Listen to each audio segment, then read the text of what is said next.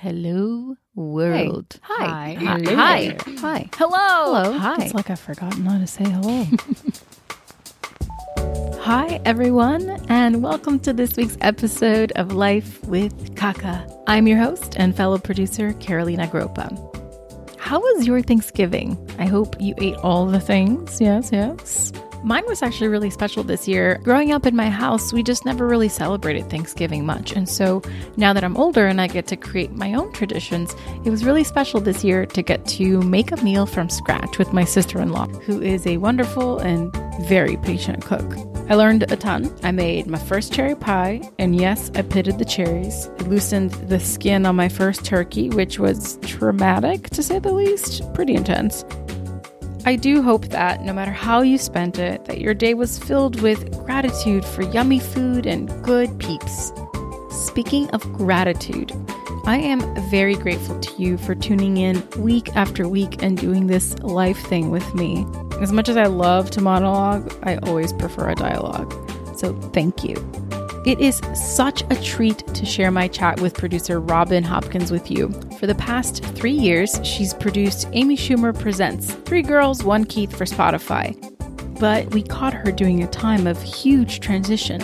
She's about to leave Spotify and leap towards her passion, her baby, which is another podcast called If These Ovaries Could Talk. She produces it and co-hosts it with Jamie Kelton. It's a show where 2 lesbians chat about how to make babies and non-traditional families.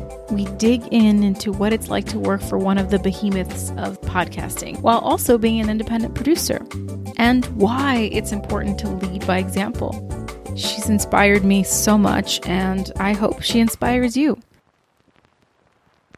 Welcome to the show. Hi. It's so nice. Hi. It's so nice to have you on.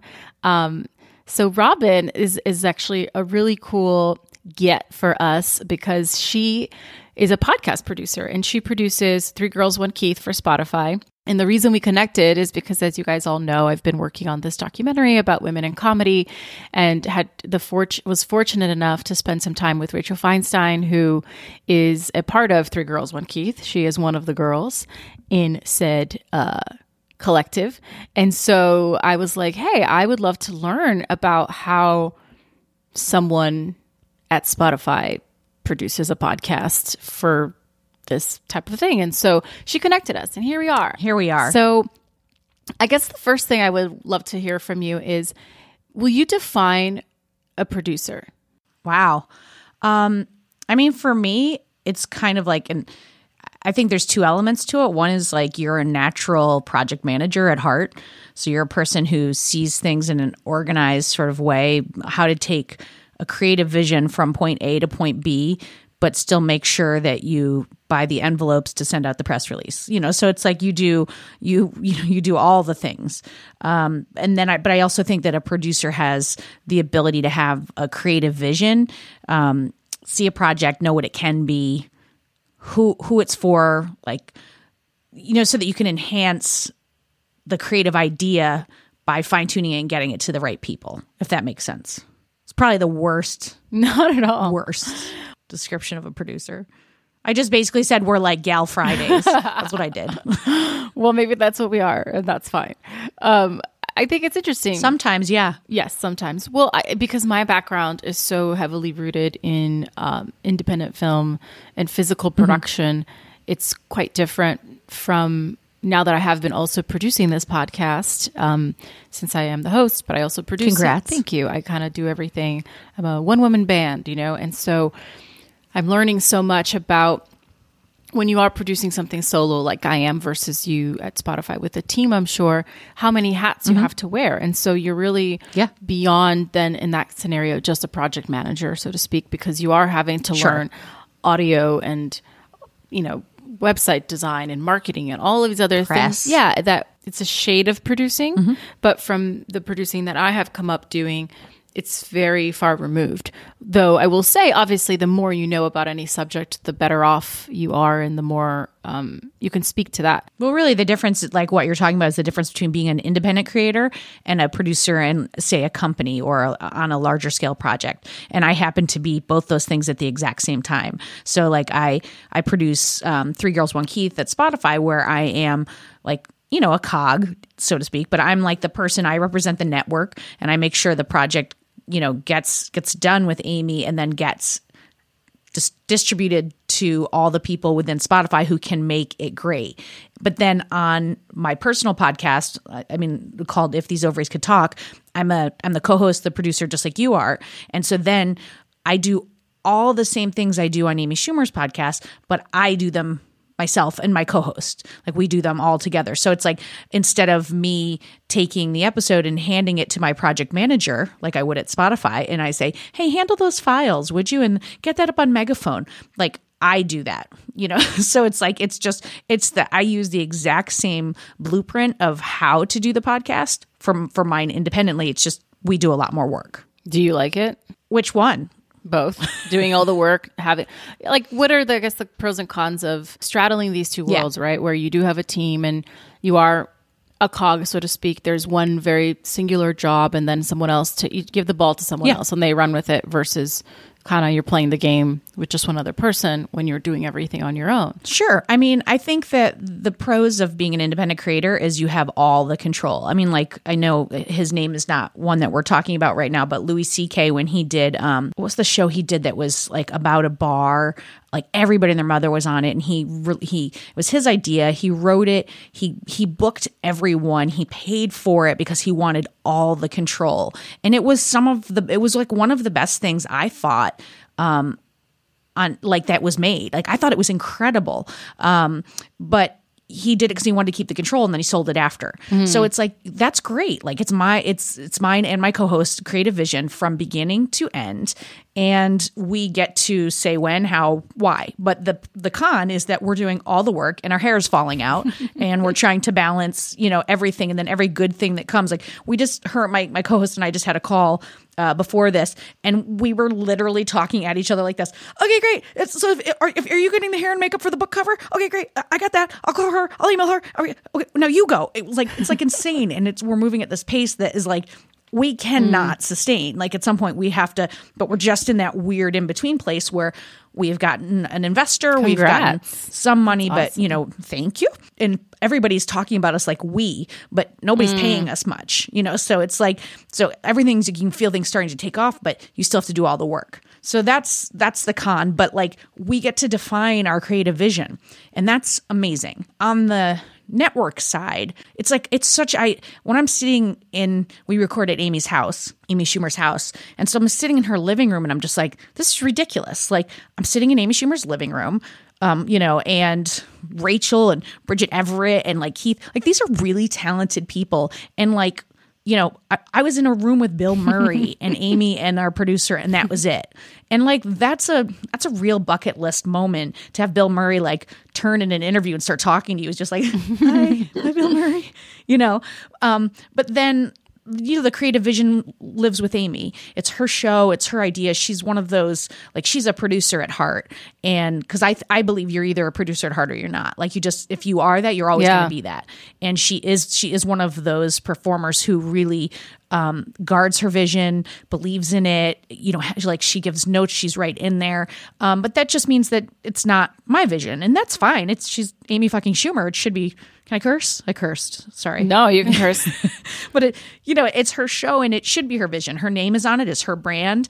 So I'm really a facilitator in that. Like, I do have some creative input, but it's her show. So, and then internally, there's a lot of cooks. There's a lot of cooks, and there's a lot of like, like in marketing's doing something, and I'm forward facing to the client, which in this case is Amy. And, there's only so many times you can go, I don't know what marketing's doing, before they go, you're the Spotify person. Like, you should know. Mm-hmm. Yeah. And it's like, I shouldn't, because that's not my role or my job, but they don't care. Right. So, and fortunately, like, I had really great relationships with everybody, and they understood that limitations, and, because it's a big corporation. And a big corporation moves like I could take my little tiny speedboat and I can just do like donuts. A corporation is more like a ship, and it turns very slowly. Yeah. And, takes a lot more people.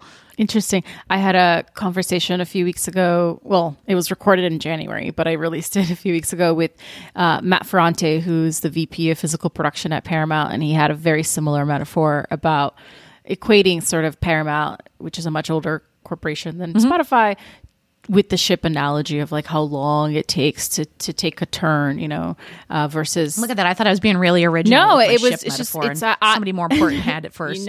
He's not more important. Everybody's important. It's just no, they are. I just me. love They that are. that's come up twice this past few weeks for me, because it's so true. And I think when we are on the outside, and I will speak for myself as a person who has always freelanced, have always been this like bohemian gypsy person, I've always romanticized being in-house. I've always romanticized being a part of a company and having cool logos and being invited to the parties and doing something that the open bar, but doing something that people can quantify. When you say, I do this and I work for this company, people are like, cool, even if they don't understand what you do, which is still an uphill battle, but like at least they have context. Yeah. So it's just very interesting to have someone in the podcast space, which is very new, and then someone working at one of the behemoths of filmmaking, of entertainment, have similar metaphors for this. Yeah. I mean, like creating content, in my opinion, and somebody more important with like, actual credentials can disagree, but it's the same. Like, it's like you're a storyteller. You want to have a narrative and you want to know who you're talking to, and then you want to believe in it, jump in and make it. Yeah. And it doesn't matter if it's audio or video, like it's the same thing. It's just like, it just might be like you have more, like you can be more expansive in audio. You have to be faster paced in video, but you're still trying to tell a story. And did I get it across? Did it land? Was it interesting? Did I keep you? Did I move you in some way? You mentioned that you always like sort of romanticize the idea of being in house. Like I've like never wanted nor thought that this was a path for me. I sort of fell into it. I have been like, when I started, I used to work at MTV and VH1, and I worked with this amazing guy named Tom Calderon. And he was at the time, he went on to become the president of VH1, but at the time he was the head of music and talent for MTV. And I came in as a temp, and I was like, look, I finished my acting school. I want to stay for a little bit. And he was like, yeah. And I was like, but listen, I'm auditioning a lot. Like, I don't know how long this is going to last. And he was like, we'll do it as long as it lasts. Like, no big deal. Like 19 years later, I'm like still working with the guy in some capacity. But I would always I would not ever take a larger role. Like, I produced his life. I produced events at work, and then I independently created all of my work, because at the time I was like writing one-woman shows. I wrote some plays, and I was producing all my own work outside of my day job, and it was just my day job. And at Spotify was the first place, like when he left, where I was left with this, I was no longer tethered to another person, where I was producing what he asked me to produce. And it was like, oh, I have 20 years of experience of producing my own work. And then next thing I know, I'm just doing podcasts here. So it was like not something I intended to do. I was going to say, how long have you been there? And then I lost the question that I had. It'll come back. Well, I'm giving another boat metaphor. Yes, please. All the boat metaphors. I'm huge on metaphors. So if you have good ones. I am too. How being at Spotify has been for you, how long you've been there. And then what, if anything, is the difference between being a podcast producer versus the kind of producing you had been doing for 20 years? So I've been here 3.5 years. My last day is soon. I have given my notice because I've like I said, we got that funding, and I'm going to try to see if I can monetize my own work, which is a dream I've been working toward for like 10, 15 years. That's so exciting, though. I hope you take a moment to acknowledge that. I'm trying. I'm not great with taking moments, but I don't think a lot of us producers are, because we're always like, check, next, keep going. It's been great. And I say this, and I say this hoping Amy Schumer is not going to listen to this. I had a moment. I was using her bathroom, and she has this delightful heated toilet seat in her guest bathroom. And I was like, God damn it. I was like, I'm in Amy Schumer's house. I'm like sitting on her heated toilet seat. Like, I can't remember who the guest was that day, but it was somebody big. And I was just like, this still isn't enough for me.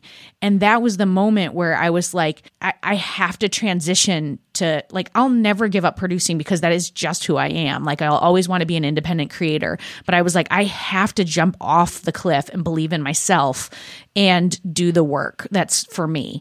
It's not different work. It's like the skills that I had to produce a play at a black box theater, were the same. I put my credit card down. I went out to press. At the time there was not so much social media, but like I went out to all the people. I built the audience. I did the actual content work to make the content work good. And then I put it up and then I saw how much money I lost. Like that was, or made. That was a real clarifying moment for me that it's like, I have to, like, it will never get better than this. Like working with people that I respect and admire on content I think is funny, because I always lead with funny. I always want my work to be funny, even if it's moving. That's a moment. And I just think like you kind of got to listen to that. So yes. When you had that moment on Amy Schumer's heated toilet. Seriously, I hope she's not listening to this. I hope she is personally, but yes, I know what you're saying. For you, I'm sorry. For you, I want her. Yes, and for you, I understand where you're coming from. But how quickly thereafter from that realization did you start taking the steps to inch towards this dream? And how easy was it to let go of that? It was probably 6 months to a year after that where I was able to like say, okay, I'm going. And it really wasn't about the work or giving anything up. Like I've never been one, like I was at MTV at the height of MTV in the music and talent team. Like, I've sat in rooms I escorted Prince to the VMAs. Like, it's like, there's moments where you're just like, and like, I remember people being like, you going to the after party? And I was like, oh, hell no. I was like, it doesn't get better than what just happened. Like I've had all these like wonderful experiences, but it's never been my identity. My identity has always been that I am a creator and a performer and an artist, and I want to make a living from my work. And I think that what happened during that 6 months to a year is that I finally found a vehicle where we were getting traction, right time, right place, and where like, my heart's in it and it's hitting all the things that I do well. It was a little bit serendipitous. But then it took like my wife being like, what are you doing? Like, and I've had 2 points in my life where she's been like, what are you doing? And both times I gave up a job because she was just like, you have so much going on. You can't breathe. You have a book deal. Like, if you don't quit now, when are you quitting? This is the first time that I've had something that really could look like a business and I do believe could be monetized. And the way I look at it is no one can take away my Spotify credits. And no one can take away the learnings that I've had learning about how to be a producer on the network side of things. All I am doing is going off and adding to my own narrative, my professional narrative of like building something from nothing. I find that the sorts of people who are drawn to being producers are very resilient beings, and they find a way to push through. I've always said, like, if you drop me off, I was born like this, I was born this way, to quote Gaga. Like, if you dropped me off anywhere in the world, like, I would figure it out, and I would be like, absolutely running the nonprofit and figuring out how to build the water wells. You'd be like, we need to start a nonprofit for people who are lost in the third world countries. You would just bounce back and find a way to figure out the next steps, I mean, and it's especially scary. I've got kids. I got 2 kids, and I feel like it's no longer just me jumping off a cliff. But it's funny that I'm doing this now and didn't do it before the kids. Like, you just like, you get there when you're ready, when you feel like you can.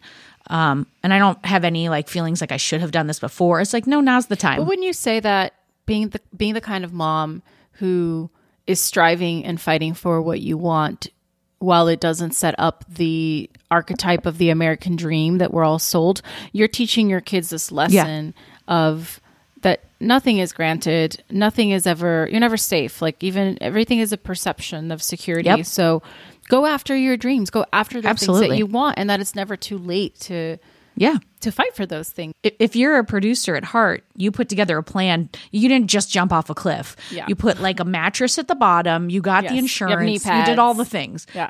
I know if it like, it'll never be a failure. It will just be this thing that I did, and then I did something else. And I'm really proud. Like, my kids, like my daughter's 10 and my son's 8. My daughter's just like joy personified. She's just like, she's like delightful, sparkly, and she likes to spin a lot. And she's always like, and I'm like, oh, I'm dropping, my wife and I split, like, I do pickup generally and she does drop off for school. And I'll be like, oh no, I'm taking you into school. And she'll be like, what are you doing tonight? Do you have writers group? Are you doing the podcast? And I love that is what she sees. And I don't feel guilty that like maybe 1-2 nights a week I have to be doing something, because I know they see me going out and going after something. That's a fucking great lesson. I would want any kid to learn that. Yeah. I mean, I can only speak to where I am in my life and my career, my trajectory, and how I was telling my sister-in-law last night how doing this podcast, I hope a lot of people are listening and getting great things from it, but I will say selfishly, it's become like therapy for me. It's become this really incredible way to meet people and women like yourself who have these incredible stories and these career paths and made these choices that are in the gray, right? They're just like kind of figuring life out like we all are. But I'm sort of fascinated by the perception we have of what we think someone has done to get to where they are based on what you can see on LinkedIn or on IMDb. And then the realities of the conversations of what it's taken and the sacrifices. It's helped me really reflect on where I'm at in my journey and what I want to do next and my hopes. And I hope that you guys listening as well are getting that in some way, shape, or form, because to me, that's what the show is about. You know, it's not just talking to fancy people with fancy credits. It's really the realities of what it takes. You should have said and Robin. And then Robin. No, it's about the realities of what it takes, what is required, and from a spiritual level, and just like how you are either wired for it or you're not. So Well, and I think life happens in the gray. You're generally not going to become a better person from a thing that you always knew. Like I was just even thinking about even doing this record and how we're doing it. I'm like, oh, well, there's a note of a learning for the next thing that I do about sound. You know, it's like like when things don't go well, that's where you learn. Like that's in conflict is where, at least for me, that's where I grow. It's not always fun, but no, it's true. Well, growth is not usually comfortable. That sure isn't. Why most people Why can't it be? It should be. Because if you think about growth, if you were to take like us as babies, literally growing, your bones are expanding, your muscles, like that's painful. And they say that the human teething process is one of the most painful things to experience, and that's what happens when you're such an infant, so you have no memory of it, because it's one of the most painful. I never heard that. That makes sense. You have to, there's always something greater on the other side, and you have to be a kind of person who believes in that. So absolutely. Yeah. So flipping back to Spotify world and podcast producing world, I'd love for you to talk a little bit about, since I know you're transitioning out of there, but if you were to stay, you know, and this is for the listeners, if you are listening and you have ambitions to be a podcast producer, will you speak a little bit about the potential career paths, and if you stayed, where you could potentially end up? You know, I think you'd be living under a rock if you didn't know there's like exponential growth happening in podcasts right now. So I think that there's like a perfect storm of independent creators it's been their world. And then now networks, like I use the word network, like Spotify is like, to me, like the ABC, NBC, CBS of television back in the day. Same thing for like Apple, iHeart, like these big players that are now like gobbling up these production houses. So I think that a lot of the roles, it's all being defined, but a lot of the roles that are on the network side are going to be, this is just my prediction, very similar to traditional video media. Like, so the way that I operate as a producer right now currently, and there are shifts happening within the team. So I'm, you know, if someone from Spotify were to listen, like they may say, oh, that's not where we're going. So this is just my opinion. I want to really be clear about that. But, we have been to date operating more like showrunners, you know, where someone's pitching us the idea, we are saying yes or no. So it's like a hybrid almost of development. Like we're saying yes or no, and then we were then becoming a point person to help produce the podcast, and then you take it and become a showrunner. And most of the stuff being made out of house, third party, because I think that's the only way it can be scaled. So, but then you have another model that it's existing right now, which is almost like a Gimlet, you know, Pineapple Street Media model, where there's a lot of like where those people cut tape and they've come up through the ranks of like NPR, WNYC, you know, radio. They're incredible storytellers, and they, you know, like I think Gimlet can make 10, 12 really high quality shows per year.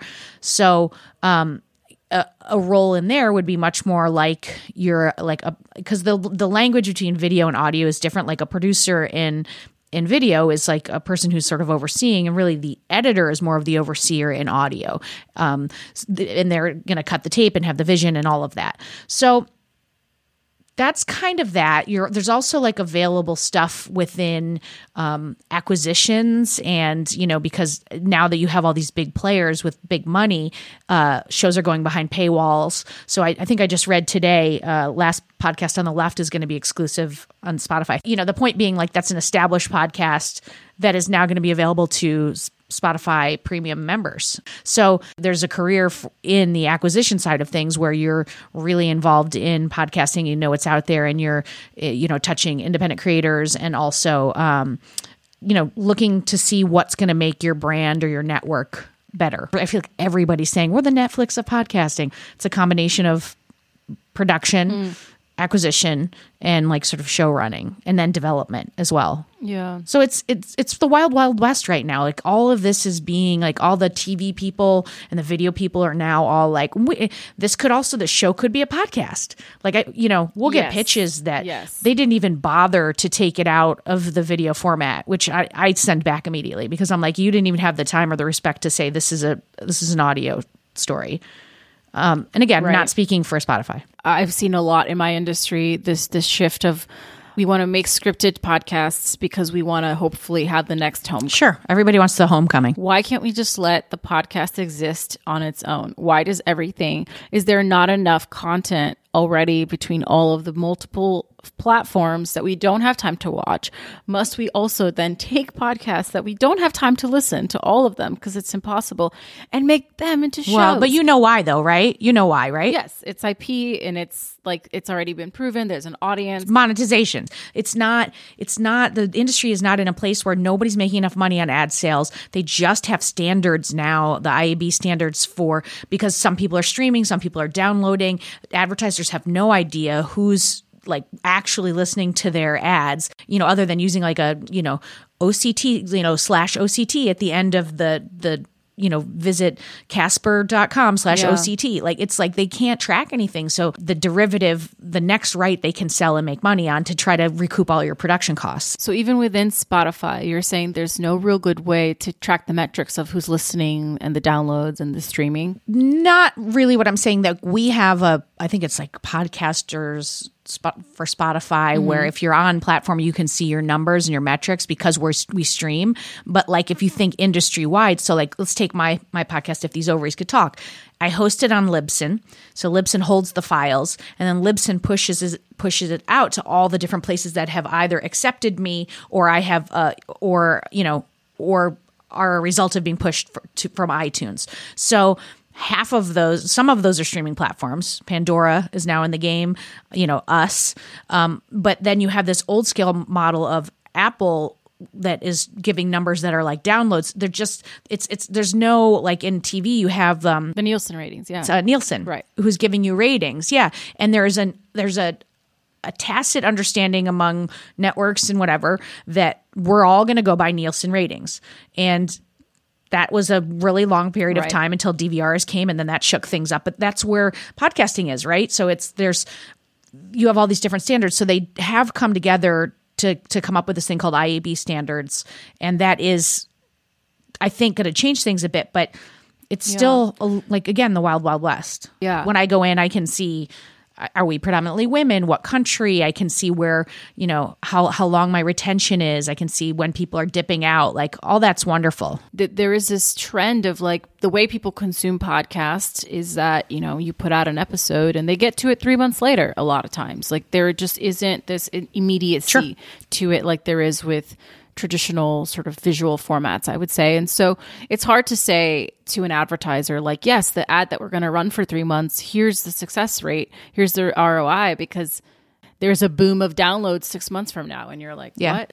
When it's also like baked in ads versus like dynamic ad insertion, like all of that, it's all very messy. And it's like, so I just feel like my whole philosophy is just like, do it all and then hope for the best. It's going to land somewhere, and let the industry figure it out. It's not my business. I'll just make the content. Yeah. I love that. So basically then, when you decided to transition into just doing your podcast, how long have you been doing your show, If These Ovaries Could Talk, while working at Spotify? The whole time. We started 2017. We started in 2017, and we're still going. And we just increased we used to do seasons. We used to do a fall season and then a spring season. We'd be often like around the holidays and then also in the summer. And we just switched to an always on platform where we'll just be dark 7 weeks out of the year, for the very reason that you said, like, I don't want people to binge. I want to create week over week habits with our listeners. Sometimes we'll get like things on social media from people being like, it's Monday, what would I do without my ovaries? And you're like, great, that's what I want. In that transition, you did not feel scared, or it wasn't doesn't sound like it was a tough transition. It was just like, here's what I'm going to do and I'm going to figure it out. There was no second guessing yourself. You mean leaving? Choosing to leave? Yeah, choosing to leave and betting on you, essentially. It took me a minute to be like, am I really doing this? I'm really doing this. But no, I didn't ever second guess it. I had this weird moment where I thought, oh, there's no part of me went, oh, I can't believe I just gave up this exceptional job. I was like, no, I'm ready. How do you get through challenges? How have you gotten through challenges? From my childhood? From your childhood, from everything. No, just therapy.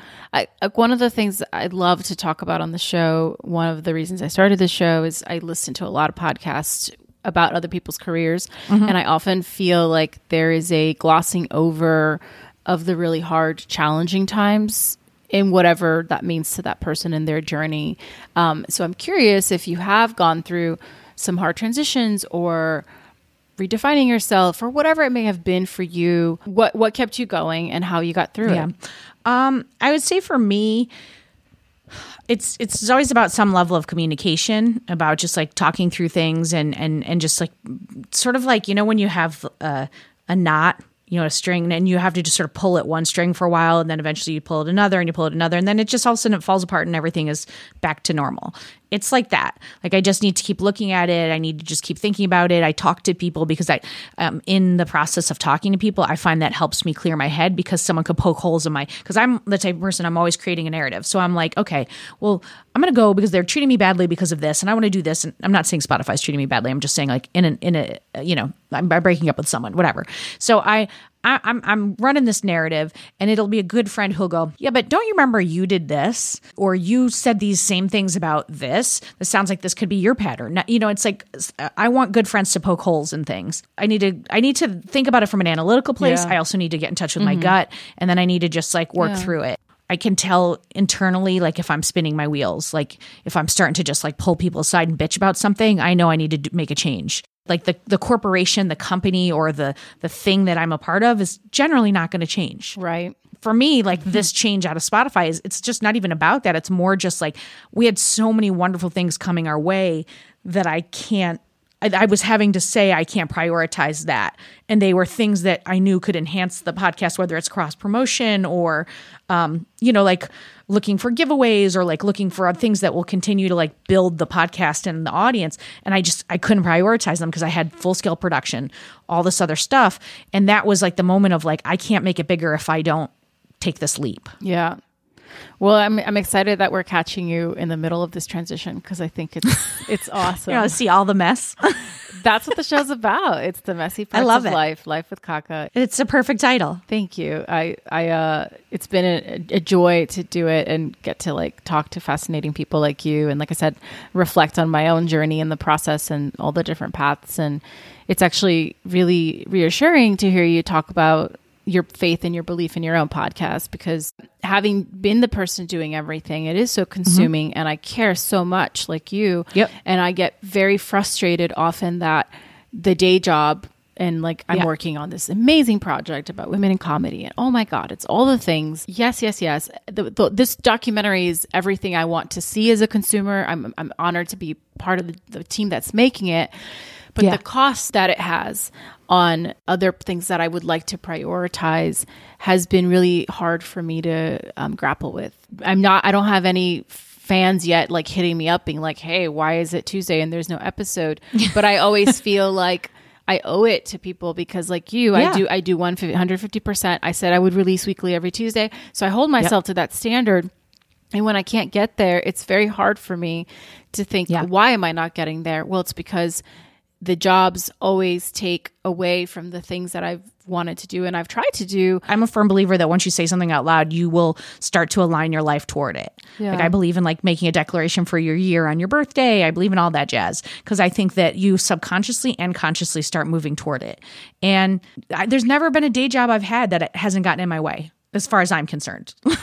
Now tell it to my landlord. He's like, I like your day job. Right. But I don't know. I just have to believe that all these things I've done are leading to this. Yeah. And I hear people say all the time, like, oh, you're so lucky you know exactly what you want to do. And I'm like, that's amazing in some ways. But it's also like we work in an industry where someone else gets to say if we get to do that work. Mm-hmm. Like, it's not like, you want to be an accountant, just go be an accountant. Right. But it's like you want to be in a movie and someone has to invite you to be in that movie. I had an acting teacher who said that actors were the dregs of the art community because she's like, you don't hear, jazz musicians just being like, no one will let me play the violin. And then they don't play the violin. She was like, go out and make your own work. And she was the first person to say that. And I took that to heart. And so I have always been like, if I want to play, I want a good part. Well, then I will pick the play. I will pick my role. I will pick the people around me. And, and I hope that someday that translates to my own production company where I'm picking some film that I believe in, that I think should be out in the world, and I get to be in it. And so do some of the awesome people that I've worked with along the way. That's the goal. Well, do you feel like you're getting close to that goal? Baby steps? I certainly feel closer than I've ever felt before. Yeah. You are the second person to say it to me in 2 days about taking a moment to really appreciate things. If I look at what I've done, like I've done a lot of those things. Like I don't have Brad Pitt's Plan B company or whoever that is that has that. If it's Jennifer Aniston, I don't remember. It's Brad somebody. Pitt. It's Brad Pitt. Okay, thank you. I don't have that. Like the day that we got funding, like I was trying to listen to a podcast and I was like, what do you do on my way into work? And I was like, what are you doing? Like I'm not hearing anything that they're saying. And I put music on and I started to walk across this plaza and I was just started to cry because I was just like, God damn it. I was like, somebody believes in me and this thing I'm doing and Jamie so much so that they're going to give us money. And no one has ever done that before. And that was like a defining moment of feeling like I did something, and no matter what happens, no one can ever take that away.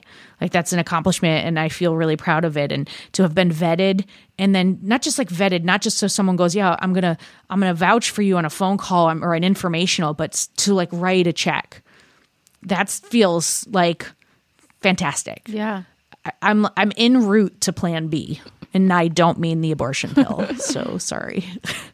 Your second act. Yeah, exactly. It's like the Jane Fonda documentary with the 5 acts. That was so good. I don't know if you saw that. I haven't seen it. No, I haven't Fantastic. seen it. There's a podcast called Second Act. Hillary Kerr is her name. Oh, I know her. I think she's great. Yes. Yeah. Okay. Yeah.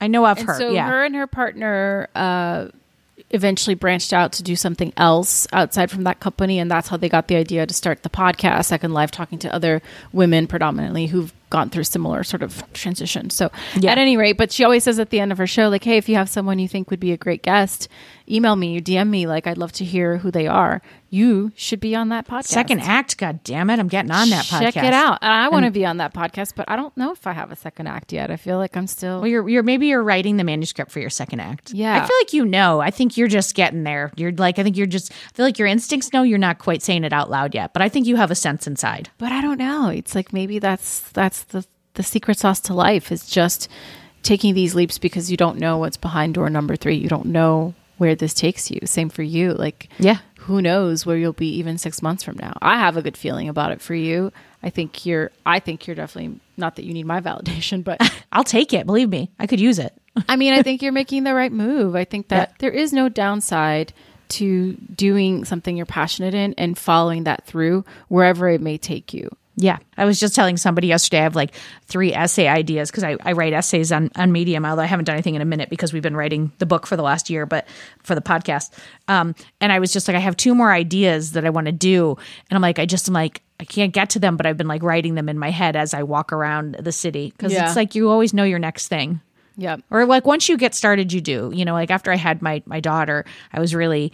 I didn't know I was in a weird place with my creativity and my art and my work. And I was like, can I even say I'm an artist? And what am I doing? And I just had kids and does that mean it all ends? And I had the artist way in my bookshelf for somewhere in the neighborhood for 7 years, and I would take it out and I would do the morning pages and then I would put it back. But I had this baby and I didn't feel like myself. I didn't, it's like, because the act of having a baby is literally, even the physicality of it is they're taking from you. And I didn't feel like I had myself. And so I sat down for 12 weeks and I did the artist way, like front to back. I had like a certain amount of time I would do every morning. And by the end, I knew what my project was. And I wrote a memoir and I claimed I am an artist. And like those two things coming out of that were so valuable to me for the next 10 years. Wow. I no longer ever wonder what I'm doing next. I no longer ever wonder. I don't think that I would be quitting my job had I not gone through that process. Claiming it, saying it's you, and then it does come. It does come to you. Yeah. So I think you need to claim the shit out of this. That's what I'm saying for you. Claim the I'm shit. gonna send you the artist way. Yeah. Claim the shit out of it. Yeah. The idea that more work could come by saying no is very hard. Like I was a poor kid growing up, so I have a really hard time saying no to work. And like I think it's the universe testing your resolve. That's what I think. Like the week I gave my notice, I had like 2 sort of soft job offers. And I literally said to the one guy, I said, no, remember I said I'm taking the risk on me. Don't want you to offer me a job. Not yet. Maybe in 6 months, but not right now. Yeah. That's, I think, testing resolve. Yeah. I love it. Thank you for that little bit of therapy. Oh, thank you. It's been fantastic. It's been incredible. We're about an hour mark, so because I could talk forever. That's why I'm stopping myself. But I do want to wrap up with if there's anything that you wanted to mention that we didn't get to talk about or hit on, because my last question for you will be just, what advice you have to someone. I always like to think of like a 19-year-old girl. It's your avatar. Yeah, who's just kind of like wants to be in entertainment in some way, and there's so many different paths, and she doesn't really know, and maybe she listens to this and she's like, oh, I love radio, I love auditory storytelling, and I think I'd want to be in this journey, in this path. Like, I think of her and what advice you give to her. I mean, it's going to be the same echo of the same things I've been saying, which is start your own work, make your own work, put it out there, get feedback from people, talk to a lot of people. I think it's incredibly important to meet people, talk to them, hear their story. And because in their stories, you're going to hear not just what you want to do, but what you don't want to do. And I think sometimes that's even more valuable. And, be open to the criticism of your work, be open to people telling you this is the path for you, and then be open to your gut saying, no, I don't think that's right for me. And, so it is sort of generic advice, but like, I don't know, hit me up on LinkedIn if you want to know how to get into podcasting. But I mean, it's literally just to me, start creating work and then start talking to people, because I just don't know. I do those calls with people sometimes because I really want to pay it forward. And I have this whole like there, but for the grace of God, go I. Like I will need a job soon. And when I do, I want people to respond to me in the way that I have responded to them, sharing my advice and my experience. And I am always just saying to people, like, you reaching out to me was the first thing. And then at the very end of your meeting, you should always say, who else should I talk to? And you won the person over when they start going, you should talk to so-and-so. I'll hook you up with that person. That's how you know you won the person over in the conversation. And really, everybody wants to talk about themselves, for God's sake. So it's not hard. So we just like ask people like how they got to where they are and what they do. You're learning. They get to talk about themselves. It's like a win for everybody. It's a win for everybody, yeah. And then I think it's great. I think especially with producers who often don't get asked about themselves or about their journeys. There's not a lot of focus on the people, not just producers, but the people who work behind the scenes, And I think it's important to shine a light on that and to show audiences that there are so many different potentials to be a person who does get to be a part of creating something if you are not wired to be the person who wants to go out and be the sort of lone wolf creating your own content. Like you can still be a part of it in many different ways, and hopefully the show and all the conversations shine a light on that every week. Yeah, absolutely. Absolutely. I love what you're doing. I love it. Thank you. Well, thank you so much for being a part of the show this week.